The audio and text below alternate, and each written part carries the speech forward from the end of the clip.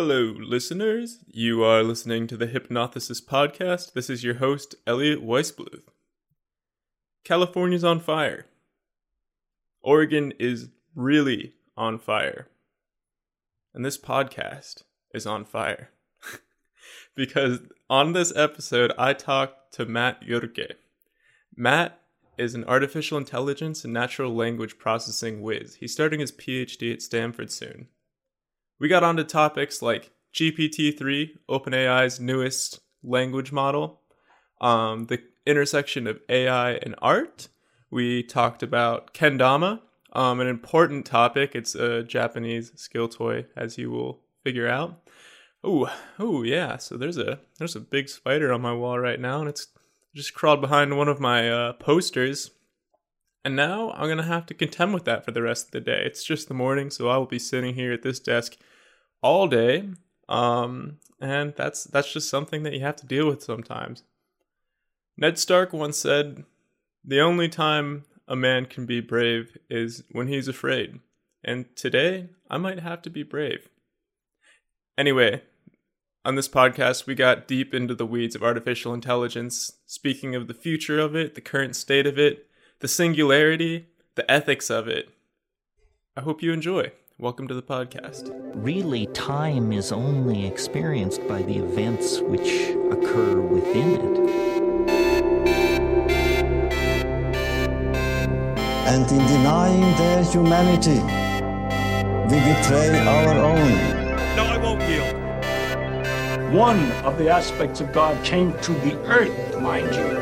And look at what's out there. Cheers. Round two. Yeah, round two. With better audio this time. Yeah. Yes, to the listeners at home. Yes, of course. To the listeners at home, this is Matt and I's second attempt at a podcast. The first one was a beautiful conversation, but unfortunately, we were sharing a single microphone, which I did not adequately prepare, and the audio was poor. Although we do have the episode ready. You can understand us. Sounds like we're underwater. It does sound like we're underwater. I think I described it as talking through snorkels in the middle of the ocean. Mm-hmm. Sounds about right. Yeah. But if you're interested in listening to it, hit me up. Let me know. I'd be happy to release it. So I wanted to start the conversation out on an important topic. So let me ask you, what is kendama and why is it important? Kendama is this wooden, I think it is technically a Japanese skill toy, that Gabe, my good friend and housemate, has had since high school and has infected our house with. Right. Yeah, it is a very addicting toy. I don't think I can say why it is important. Yeah. I've been thinking about that a lot recently. And I don't think I can say either. There's a chance that it's not important. Yeah. This small game doesn't really matter at the end of the day. It's definitely been good at wasting my time. Yeah. Yeah. But would you really consider it a time waste? No, it's fun. Mm-hmm. It's fun. Right. All right, Matt. So we got together today to talk about a specific theme of topics. Mm-hmm. And that is regarding artificial intelligence. Mm-hmm. Now, your professional life is centered around artificial intelligence, loosely, right? Loosely, yeah. Specifically, human-centered design of artificially intelligent systems, or is that just something you use to create human-centered designs? I mean, I think it's all related. I technically am starting a program in human-computer interaction. Okay. But I have a pretty strong focus on artificial intelligence because that's the new, I guess, paradigm of computer science. It seems like in the last 10 years, that's what's really been pushing the ball forward. Yeah, definitely. And how can you use artificial intelligence and human-computer interaction? Where do they come into play together? I mean, there's many different things you can do. One is analyzing artificial intelligence and the ways in which it's impacting society and human to human interaction. Right. There's a lot of things going on in politics and like with the whole Facebook election interference thing and bias that I think touch pretty closely on human computer interaction, because there's a sociological component and a psychological component to that. Totally. It's not just technical. But then there's also other stuff. I mean, artificial intelligence has enabled machines to have human-like perception in many ways. Yeah. In terms of like audio understanding, image understanding, natural language processing, which allows humans to interact with computers in along human interpretable dimensions. Right. Which is pretty fascinating. Oh, absolutely. And the thing that I think is fascinating about artificial intelligence to a lot of people is the intelligence aspect. When you see the output of a particularly savvy algorithm, something, for example, deepart.io, the image combiner, where you can take the style of one image and draw another one in it. You look at that and you see something that's distinctly human. Although it was created by an algorithm, it's fascinating that something can be procedurally generated in the same way that we create our art and interpret our world. So your work mostly has been surrounding natural language processing. Yeah. Right? Do you think you could give a quick overview of what natural language processing is to somebody who might not know? Yeah. Well, the name itself is a weird one. Natural language means human language, the language that that you would think of when someone would just say language processing, but it's to distinguish from programming languages. Right.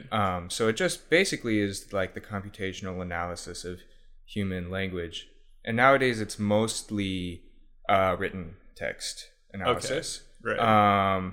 There are speech recognition is another part of it, but that that's a different field, I would say. Yeah. So it's mostly how you extract information of various sorts from text. So there's a distinction, obviously, between the way that people write and the way that people speak. Is this a topic of interest in natural language processing? To analyze spoken words, conversations, and dialogues opposed to something that someone might write, because I have a feeling that analyzing spoken dialogues could be more useful for uncovering like a human neural mechanism or the way that we use language without, putting it through our filters of writing. Most definitely, there's a lot of things that are happening when you're speaking that get lost when you transcribe it to text. But I mean, if someone were to say like want to analyze movies or something like that, they would get the subtitles or something like that, right? And then just analyze the text. And there is information that's lost, like you have intonation, you have like the way your voice flows, and the way you have breaks in your language is important for human to human conversation. But that's hasn't really been incorporated, I would say, in most neural network models. Right. I'm sure that has something to do with the availability of data, right? Yeah, and also the demands of industry. Okay, yeah, that was the other thing I was going to ask. Like, what is a lot of this natural language processing research focused on? Like, what are its overarching goals? I mean, back in the day, it used to be, I would say, very closely tied to linguistics. I don't really know if I could articulate the difference between computational linguistics and natural language processing. Yeah. But there was a lot of things like part of speech tagging or syntax tree like generation, things of that sort that were interesting to linguists. Right. And back then it was a pretty hard problem, and nowadays a lot of those problems are essentially solved. Yeah.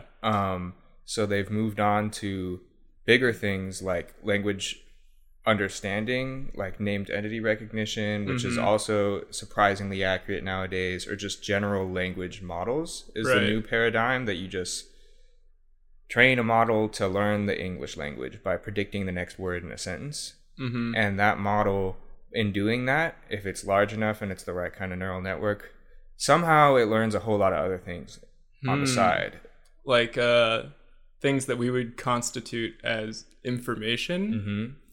A lot of the times those models, I mean, depending on the model, but essentially that model learns to do syntax and part of speech tagging and all of the lower level mechanics through the stacks of the network. And it just, in learning how to predict English language, it learns all of the rules essentially and generates meaningful representation about what words mean in different contexts and that are useful for all kinds of tasks that you can train it to. Right. Well, it's truly fascinating. Yeah. It's a bit of a mystery too, how it works. Right. I remember seeing this interesting demonstration about the inner layers of a neural network that's used to combine images, right? Like that's the deep art thing. Yeah. If any of the listeners don't know what that is, check it out. deepart.io. It'll blow your mind. You can spend hours playing with it. Yeah, it's something you really got to look at. Yeah, it's fascinating. Imagine, I guess the classic example is Van Gogh, like taking the style of Starry Night and applying it to any photo you've ever taken, any Snapchat of your butt or whatever. It's crazy. But I saw this thing that kind of uncovered what was happening in the intermediate layers of the neural network between like the original images and the final product. And when you're looking at that, you can see kind of what's going on because it's an image, right? And we can just look at that and see what's happening. But that's not really the case for language. It's because we can't look at language and understand the patterns of it intrinsically. No, you can't, but there are ways of probing it. Okay. So there have been papers so BERT is a very popular language model. And what does BERT stand for? Bidirectional encoding of something or I don't know. Before BERT, there was Elmo, so that explains it. Oh, really? Yeah. Oh my goodness. That's amazing. And so I don't know. I think there was a Grover too, but that one didn't really catch on. But I don't know. Somehow Sesame Street names have caught on as NLP deep learning models. But so BERT has 12 layers, I think. And basically what they did is they took the representation at each layer and tried to figure out how well that representation could perform on a number of different tasks, from low-level part of speech tagging to like high-level semantic tasks. And what they found was that essentially the lower levels were better at lower-level tasks, and the higher levels did better at higher-level tasks. And there's also been papers that looked at whether syntax trees are implicitly encoded in the vector space of certain layers, and they found that like I think it was just one linear transformation, you were able to recover a lot of actual like geometrically recover syntax trees within the representation of certain language models. One of the things that captured me about natural language processing in the first place was this vector representation of words. Do you think you could talk about that a little bit and how researchers and people who create applications use the vector space of words? Yeah, well, I mean, vectors are crucial for all of machine learning. Images in deep learning terminology, it's called an embedding, but an embedding is just a vector. Is you can think about it as a point in space. So if you imagine like a 3D grid or a 2D grid, each vector is just some point on that grid, and that the position of the vector has meaning relative to the position of other vectors.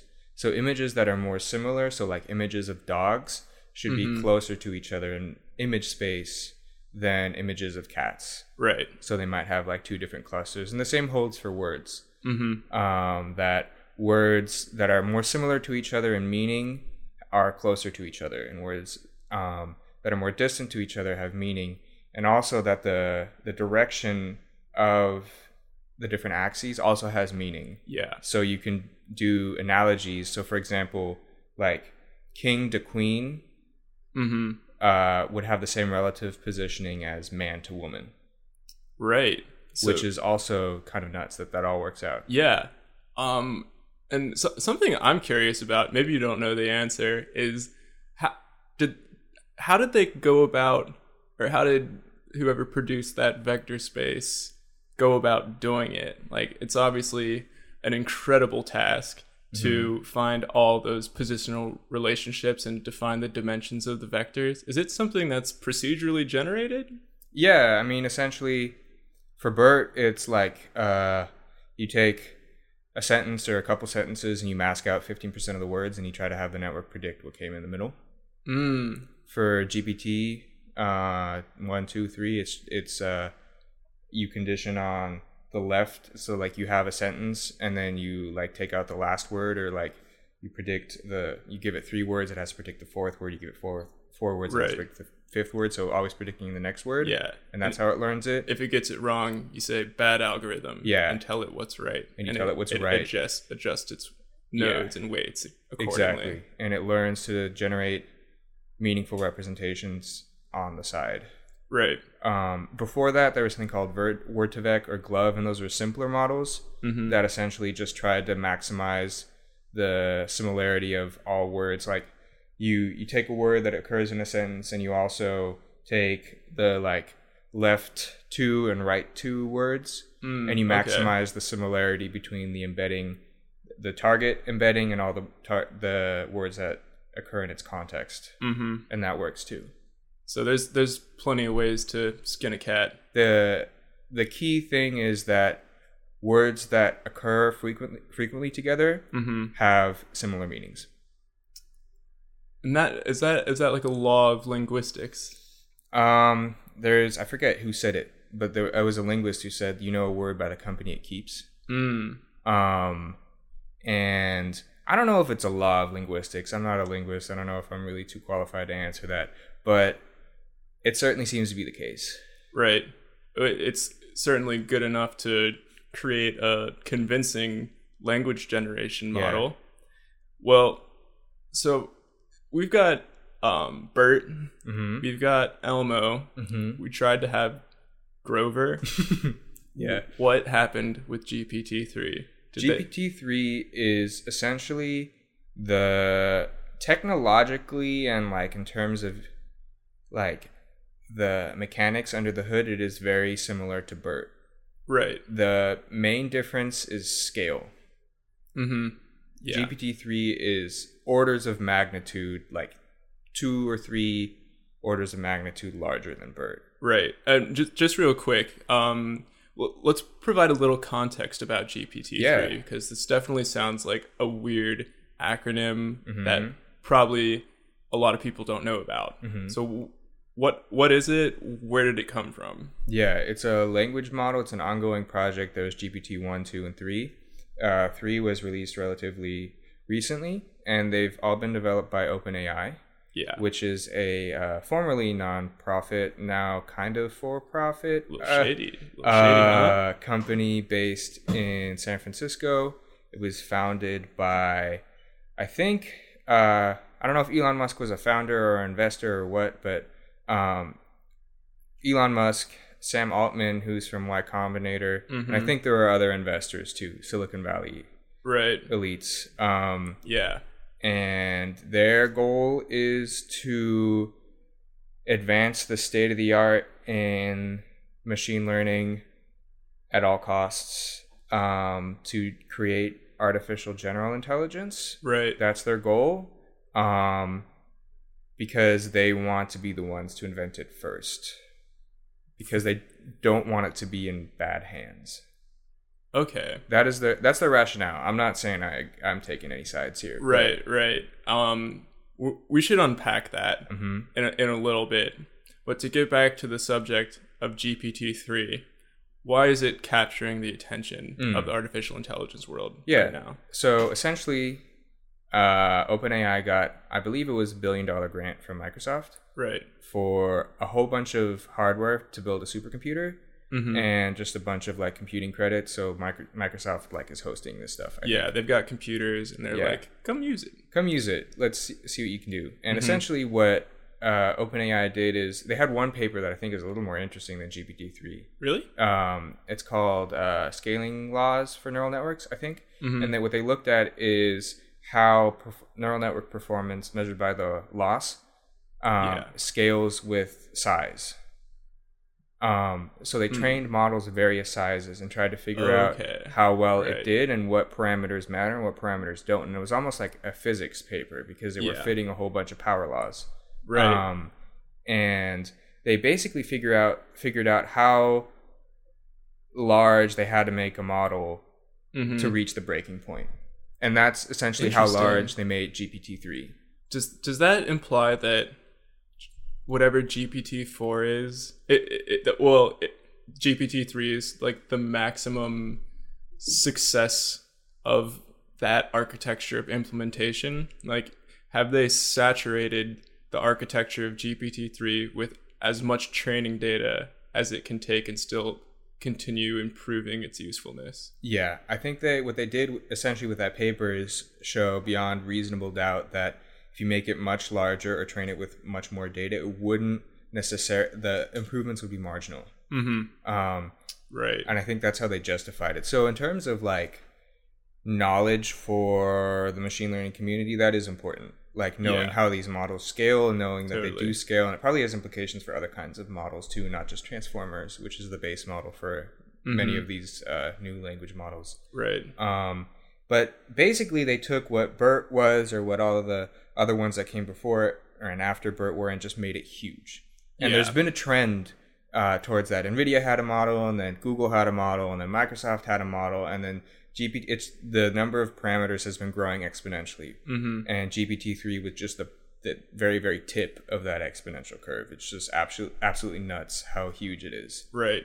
And it's had amazing results. Yeah. Like, if the things it does are amazing. I'd like to go through a few examples just to make it a bit more real to someone who might be wondering what we're talking about. So it can read an article, right, and produce a summary that sounds like it was written by a human. It can take the first 2 lines of a conversation between a historical or fictional figure and continue the conversation ad nauseum. Yeah. And stay true to that character. And stay true to the character, knowing the history and the context of the time period and whatnot. It can write poetry in the style of famous poets. Anybody that you want, anyone who's in its training data set, which is certain to be just about everyone on the internet, considering that what percentage of its training data was the entirety of Wikipedia? I don't know, but it had billions and billions and billions of words of training data. Right. It was mostly, I think, random internet pages, including all of Wikipedia. So it had a lot of Reddit. That's probably where its bias comes in. Yeah, certainly. Yeah. I actually just read an OpenAI article about summarization. They used Reddit's TLDR database to train it. And questionable. I mean, Reddit's a great amount of text and it's useful, but the bias on Reddit is totally real. Yeah. So this thing is essentially amazing. Oh, it can write code. It can write code. It can do a lot of things. The most fascinating part about it is that it can do all of these things with minimal examples. Yeah. Which is new. That's not something that was possible in natural language processing before, and that's something that I think you can safely attribute to the scale. Right. That if you make this thing huge, so huge that any conventional person could never fit it on their computer, it has to be run on a supercomputer, so on and so forth. If you make it huge, it can do things that previously weren't possible or needed a whole lot more data to compress into. Definitely. So GPT-2 would have needed a lot more examples before it was able to do the tasks that we've just described. GPT-2, if you fine-tuned it on a lot of these things, would probably have been able to do everything that GPT-3 could Right. have, but it would need more data, and it maybe wouldn't have been as coherent. Okay. GPT-2 was already very good at writing prose. Yes. And GPT-3 just does it better. Of course. Yeah. Bigger, better, faster, stronger. Mm-hmm. Is that the Daft Punk song? Is a Daft Punk song. Yeah, it applies. Cool. Yeah. I'm not entirely convinced that Daft Punk isn't an AGI. Does it matter? No, it literally doesn't matter. That's the concert that I said, if they had another tour, I don't care what was happening in my life, what was happening in the world, I would drop everything Really? and go see them. Yeah, I mean, they have some amazing music.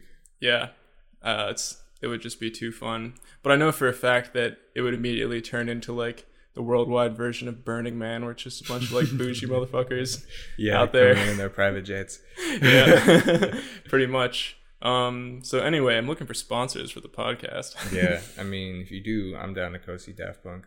All right, sick. Yeah. Let's do it. Yeah. So OpenAI, are you listening? Yeah. Hello. Hello.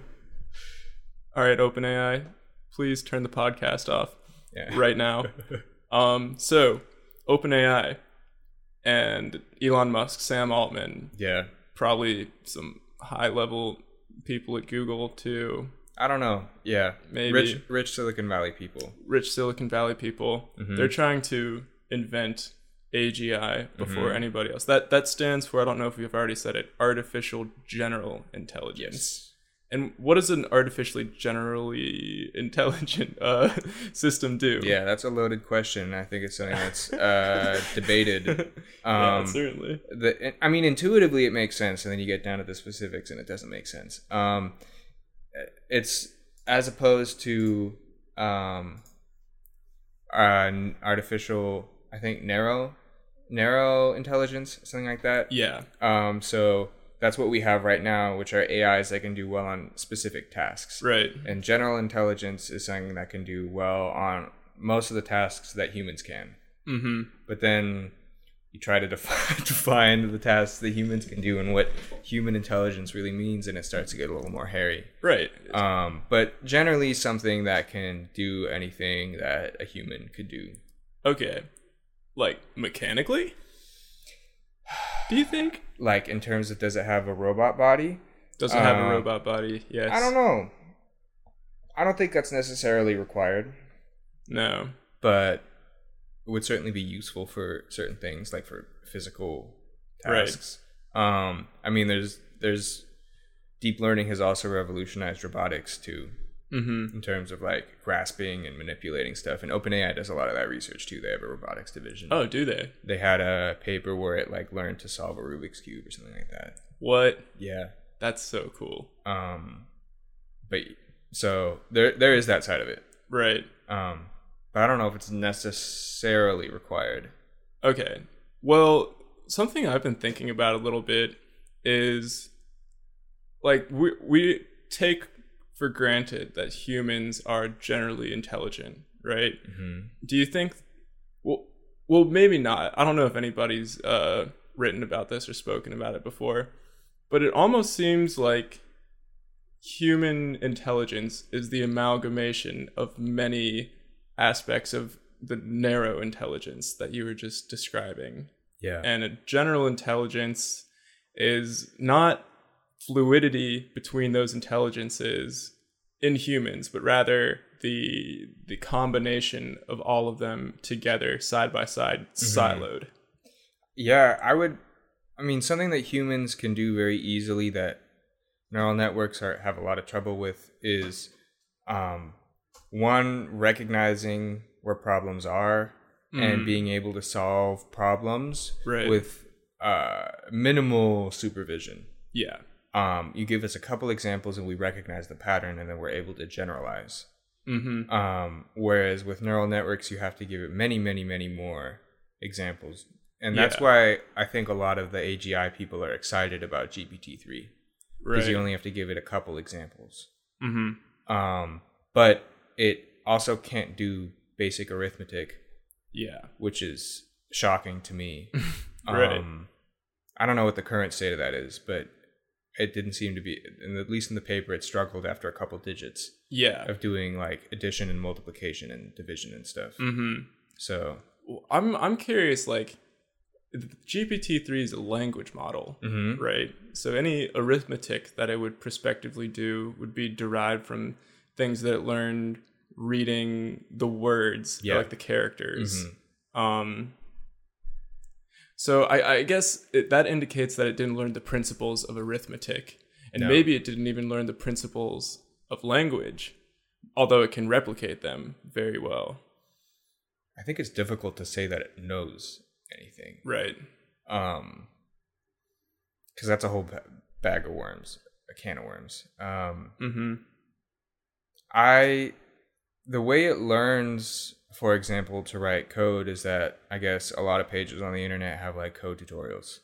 Yeah. And it learns translation not by having like, here's a text in English that was translated to French, but just like certain websites that were in French, and like maybe there's an English passage and then there's like a sentence in French or something like that, and it just learns. And it would have to learn math the same way, just kind of like on the side. Right. And for some reason it doesn't. But it's also able to like conjugate made up English words. Yeah. What was that test you mentioned? The WUG test. The WUG test. It's like a test you give to little kids. It was invented by linguists a long time ago to just gauge when children acquire certain linguistic rules. Right. So this is one WUG. These are two WUGs. So how do you form the plural of WUG if you've never heard WUG before? There's certain regularities. And GPT-3 can do that. GPT-3 can do that with made up words across multiple languages as well. I would suppose. Yeah, I've only seen it in English, but right. Yeah. I mean, it can do translation, right? Yeah. I guess that implies that it probably could. So it's an impressive feat of engineering and work by OpenAI. I think it might be interesting to talk about their motivations for this, though. So that you said that they wanted to create this system to be the first ones because they don't trust anybody to have that power, or because they're trying to make bank, or a little bit of both. I don't know if they were necessarily in it to make bank in the beginning. I think Elon Musk got super worried about AIs, like super intelligent AIs taking over, and then like kind of led the initiative with this, although I'm not exactly sure. That's the way I remember reading about it. And started this initiative, and then eventually he stepped down because of conflict of interest with Tesla. Oh, okay. And I guess, they don't trust other people to do it, or they want it to be in like a safe and controlled way. Yeah. Although it's kind of, Do you think that if they succeeded in creating AGI, that they would implement it in an ethical way in the world? Probably not. I agree with that. I mean, they seem to be trying hard with GPT-3 and bias, but they're getting a whole lot of flack for it. Right. Because I think you have people, it's just the goals, I think, are fundamentally misaligned. Between what? Between getting to AGI as quickly as possible and getting to AGI responsibly. Yeah. Because I think if you're really careful about doing things responsibly and not destroying jobs and not creating biased systems, you tread a lot more lightly and slowly and carefully and hire different kinds of people. And it seems like there's certainly not as much effort being put into evaluating these systems for safety or for their implications as there is into just developing them. Yeah. 'Cause it's not as interesting, but it's certainly as important. I mean, for machine learning researchers that really care about doing well on like benchmark tasks and like having huge models and like really pushing the limits, I don't think it's as interesting, no. And I think that bias shows across the whole research community, not just OpenAI. Yeah, definitely. Their justification. So backstory, they released an API for GPT-3. They're not releasing the model itself or the code for it, Right. which is generally what is done. Yeah. For machine learning models. And for the uninformed listeners, what is an API? An API is basically a way for anybody who they give access to give queries to GPT-3 on their servers and get responses from it. Yeah. So you can build it into your application. So you can use GPT-3 in your application by communicating over the internet with it. Okay, cool. And you have to pay money. Of course. Yeah. Naturally. Yeah. We were going somewhere with that, weren't we? Yeah, we were. Whether or not, so that was their response to bias. Okay, And, right. I don't know if that's the right response. It's kind of their argument is that if we can control who has access to it, and if we can see what everybody's requesting, and if we can see what everybody's doing, we have more control over it. But I mean, at the same time, they're also making a lot of money off of it, and I also don't know if those incentives are aligned. That's absolutely true. And it's certainly an ethical debate that is going to have to happen over the next few years. It's a bit disappointing how esoteric it is, really. Yeah. We're sitting here in a bubble, kind of technology here in Silicon Valley. Yeah. I guess that's always been the case, is that the ethics discussion of these things happens where it's being developed. But it's certainly not a large worldwide pressure. Because, I mean, your average folk doesn't even know that this exists, I don't think, right? So it's going to be a tough process to practically impose these ethical regulations on the development of GPT, or not of AGI. Because once it happens, then we will prospectively have reached the singularity. Yeah, and I don't know if, I mean, the fundamental issue I have with it is the concentration of power. Okay. These things are incredibly powerful. You have the power to destroy industries and jobs, and it's sitting in the hands of a select few who developed it. Right. And they decide who has access to it, and they decide who can use it and what's good and what's bad use. It's kind of analogous to something I read the other day about Mark Zuckerberg's like election plan for political ads. Someone was saying that the main problem with it is not necessarily his policies, even though some people have a lot of criticisms with it. It's that Mark Zuckerberg gets to decide so many important things about the U.S. election. Right. That's the problem. Yeah. And it's a similar thing with GPT-3 that Sam Altman gets to decide what happens with it. Yeah, definitely. And I would personally like to see something more democratic. Yeah, I totally get it.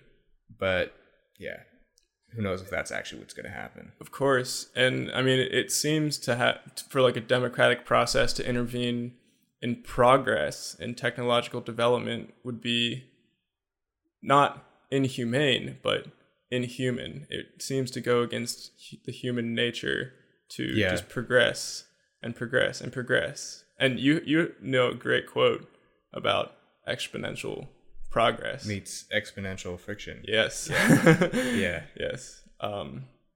Well, you have it in certain scientific disciplines. You have IRB review boards. Medicine has very, very strict guidelines for what you're allowed to do, what you're not allowed to do, because it's dangerous. You can kill people. Like, and yeah, I think computer science has been seen as a long time as kind of a harmless science. And it's beginning not to be. It has total societal implications. Absolutely. So yeah. Something I would like to see. Yeah, I totally agree. We saw what happens when you let a business-driven model influence people's social media feeds in the 2016 election. It's scientifically proven that it was the direct cause of Trump's election, or at least one of them.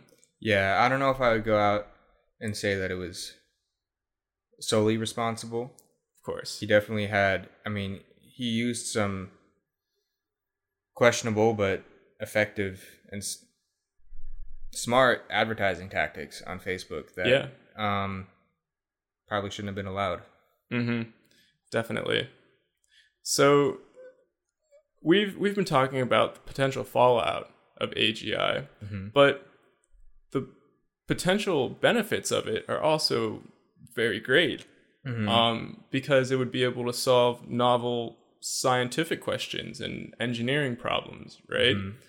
Things that we have been struggling with for years, cure for cancer, environmental policies, and new material structures and ways that we can come together as a species and survive on this earth. Yeah. I guess it could, although that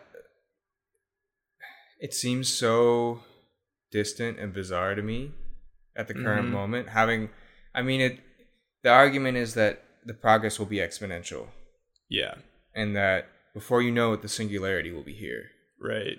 And real quick, what's the singularity? Singularity is the point at which, like, we reach superintelligence. We surpass AGI, and then once AGI figures out how to build more intelligent intelligences, then it's just off from there. Right. And that's also the danger of it too, because then we potentially have a super robot. We have iRobot. Yeah, plotting against us. I don't know if I buy it, man. Right. Like, I don't know if I believe that. I see where you're coming from. It's certainly speculative to say that in the first place. Because anybody who has it could use it for whatever they want. Like, what does it mean to build a human mind? Like, that is so, I don't know. I think I just don't think that neural networks alone can do it. No, but that's my personal opinion. And I don't know how fast the progress will be. It's very hard to predict. Right. And I think there's a lot of, we already see that even with the narrow artificial intelligences that we have already, that there's a lot of problems that are popping up all over the place with using them, because they just they can do things that humans required human effort before at vast scales, right? And they're very good at shifting power or like controlling people or changing behavior and things of that sort. And I think that maybe we should think about those things before we start doing, trying to summon the demon with building AGI. Yeah. Yeah. So I don't really know if that's, I'm very skeptical of trying to build AGI. I think that's just all I'm trying to say. I agree. I mean, you invent something like, solar powers. You invent the solar panel. There's almost no use cases that are detrimental to human beings with that invention. You can be pretty certain of that.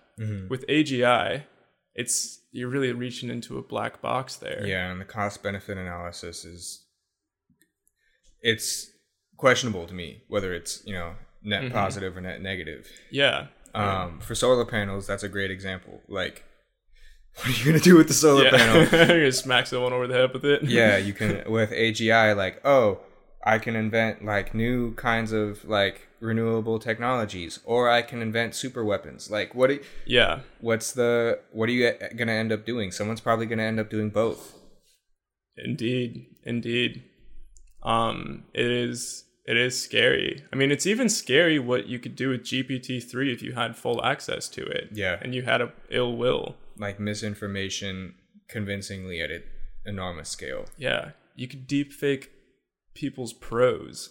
Yeah. You could deepfake their social media accounts. You could deepfake articles. You could flood the internet with as much fake information as there is real information. And people can't tell the difference. Yeah. That's the crazy thing. They ran a study, they gave it a headline and generated news articles. And really? It was 51% accurate. So they were 1% better at telling human written articles from GPT-3. And GPT-3 articles. Yeah. I mean, that's scary. That's scary, yeah. That's really scary. So that's why they have the API, and I understand that. Mm-hmm. So they can tell when someone's doing it and cut them off. Well, that's why I'm fascinated with your area of research, which is human-centered. Human-centered AI. And human-computer interaction. Yeah. Because that domain of artificial intelligence is essentially trying to make sure that we don't lose that human aspect of it, right? It's solving problems. I mean, there's a quote that if you have a hammer, everything looks like a nail. That means that if you're like working on AI, you start thinking about all the different places where you can apply AI. Right. But really, I think it's more intelligent to think about the problems that people have, that real people have, that you figure out by talking to people and figuring out what they need and like empathizing with their experiences. Right. And figuring out what their needs are. And seeing what you have in your toolkit that can address those needs. And maybe AI is one of those things in your toolkit. Rather than saying, I'm going to put AI in everything.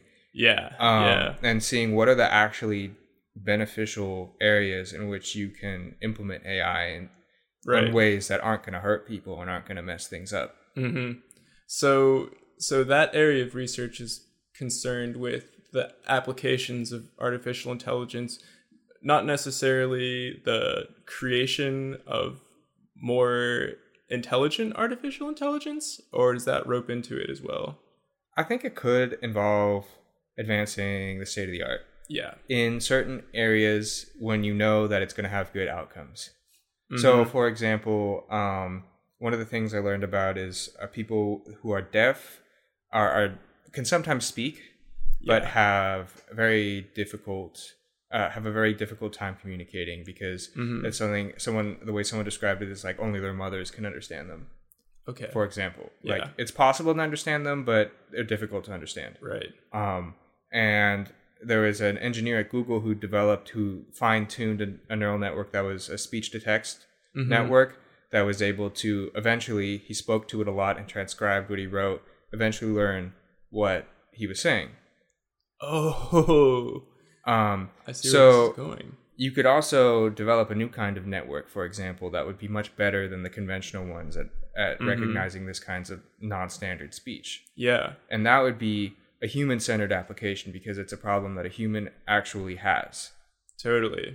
Whereas GPT-3, like, for doing, like, certain tasks with it, like news generation or something like that, or, autocomplete, those are things that are cool, that are useful, but they're not necessarily problems that humans always have. Right. Yeah. And the use cases for that almost seem more potentially dangerous than positive.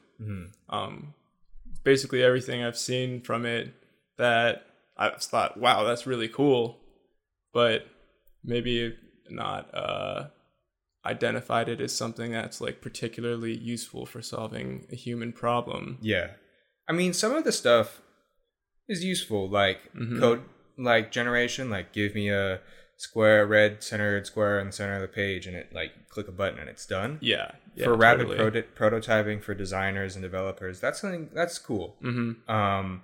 But for other stuff, it's 50-50 for me. Is it useful? Is it not useful? Or is it just cool? Right. Yeah. And I'm excited about artificial intelligence, the capability of it to empower people. Yeah. Like you were talking about. Last time we spoke, the first time we did this podcast, we got onto art a little bit. And I love the prospect of incorporating artificial intelligence into artistic tools so that the general level of expression among human beings can go up, because there's a lot of people who can't draw and not artistic particularly, and you put this tool in their hands and all of a sudden they're making things that are beautiful and they're showing themselves. They're demonstrating how they would create beautiful art if they had the skills to do so. And it really reveals a lot about a person, potentially. And there's a lot of really cool AI art and music that where people are finding, honestly, a lot of artists are finding interesting use cases that machine learning researchers would never have thought of. Really? And I think that's one of the most exciting prospects of like getting AI into the hands of creative people and making it, lowering the barrier to entry. Definitely. Is, artists are generally the people that are most in tune with, the human experience and the things that are wrong, and like kind of finding the, the hidden threads that most people weren't looking at. So I think if you gave more artists AI tools, they would discover a lot of things that we wouldn't have thought of. Yeah, definitely. And that to me is super cool. And you'd get a lot of really cool art on the side. Absolutely. Yeah. I'm a fan of artificially generated art, Yeah. I guess there is some debate as to whether it's art at all. It's an interesting one, though. Yeah. Is an artificially generated piece of art really art? I would say so. I mean, it's similar to like saying when the camera was invented, a lot of painters were really pissed off. Right. They're like, this isn't art. There's always something subjective about painting a landscape or something. There's no objective view. If you just have a picture of it, you're ruining all of it. It's pointless. Yeah. And history figured out who was right on that one. Totally. And I think as long as a human is involved in the like selection and curation, and like it has another meaning that's tied to the human experience, it'll always be art. Absolutely. And that's an interesting example about photography. So I'm sure when that first came around, the things that photographers thought about were probably similar to the things that painters thought about. But having had that technology as a part of our lives and our society for, like 2 centuries, century and a half or whatever, this whole domain of photography has come out of that, where now photographers have their own set of tools and things that they think about when they're creating photographs. And it's arguably just as intricate and planned out as that of a painter who decides to paint something. And an artificially generated piece of art, like maybe right now, that seems like just a cop-out. But who knows, in 50 years, like the artificially generated art will be thought of in intricate ways, like photography is today. I think, importantly, too, people haven't stopped painting. Because it's fun. Just like people aren't going to stop playing the guitar because it's fun. Right. It like makes people happy. Yeah. And it doesn't mean that people aren't going to make AI art or music. It's just expanding the space of things that are possible. Do you think it would be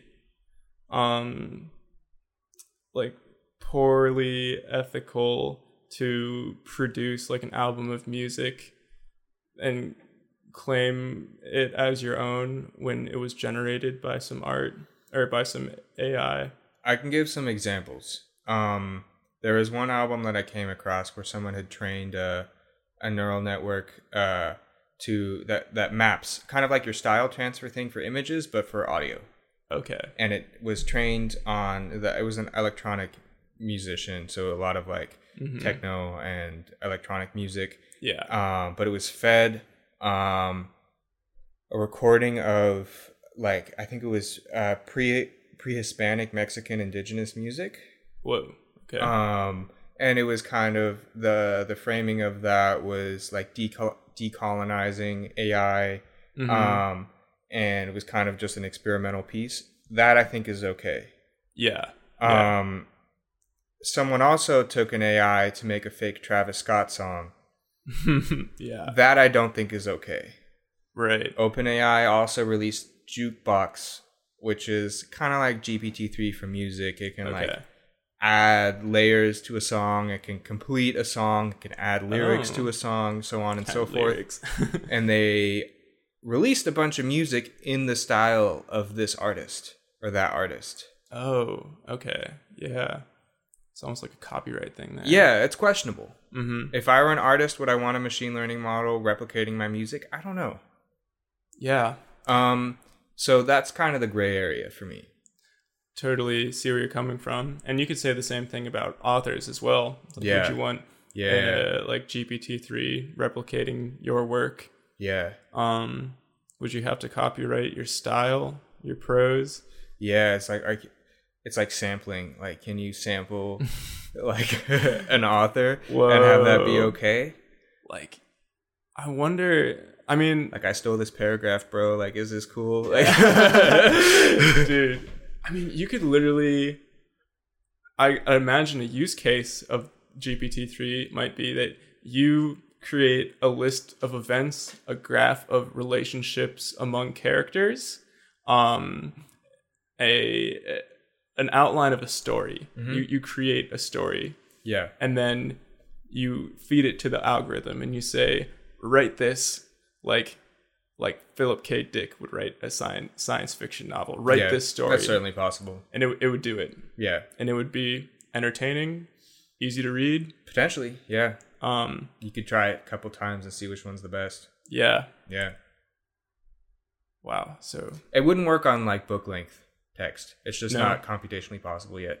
But article length, a couple like 10, 20 pages would work. Yeah. Short stories, definitely. And that's due to attention limitations? Yeah, and just like you're getting into higher and higher like levels of language. Like you have to start accounting for narrative and like plot arcs and stuff like that. And I don't know if it knows how to do that yet. Definitely. I mean, could it understand a concept like foreshadowing?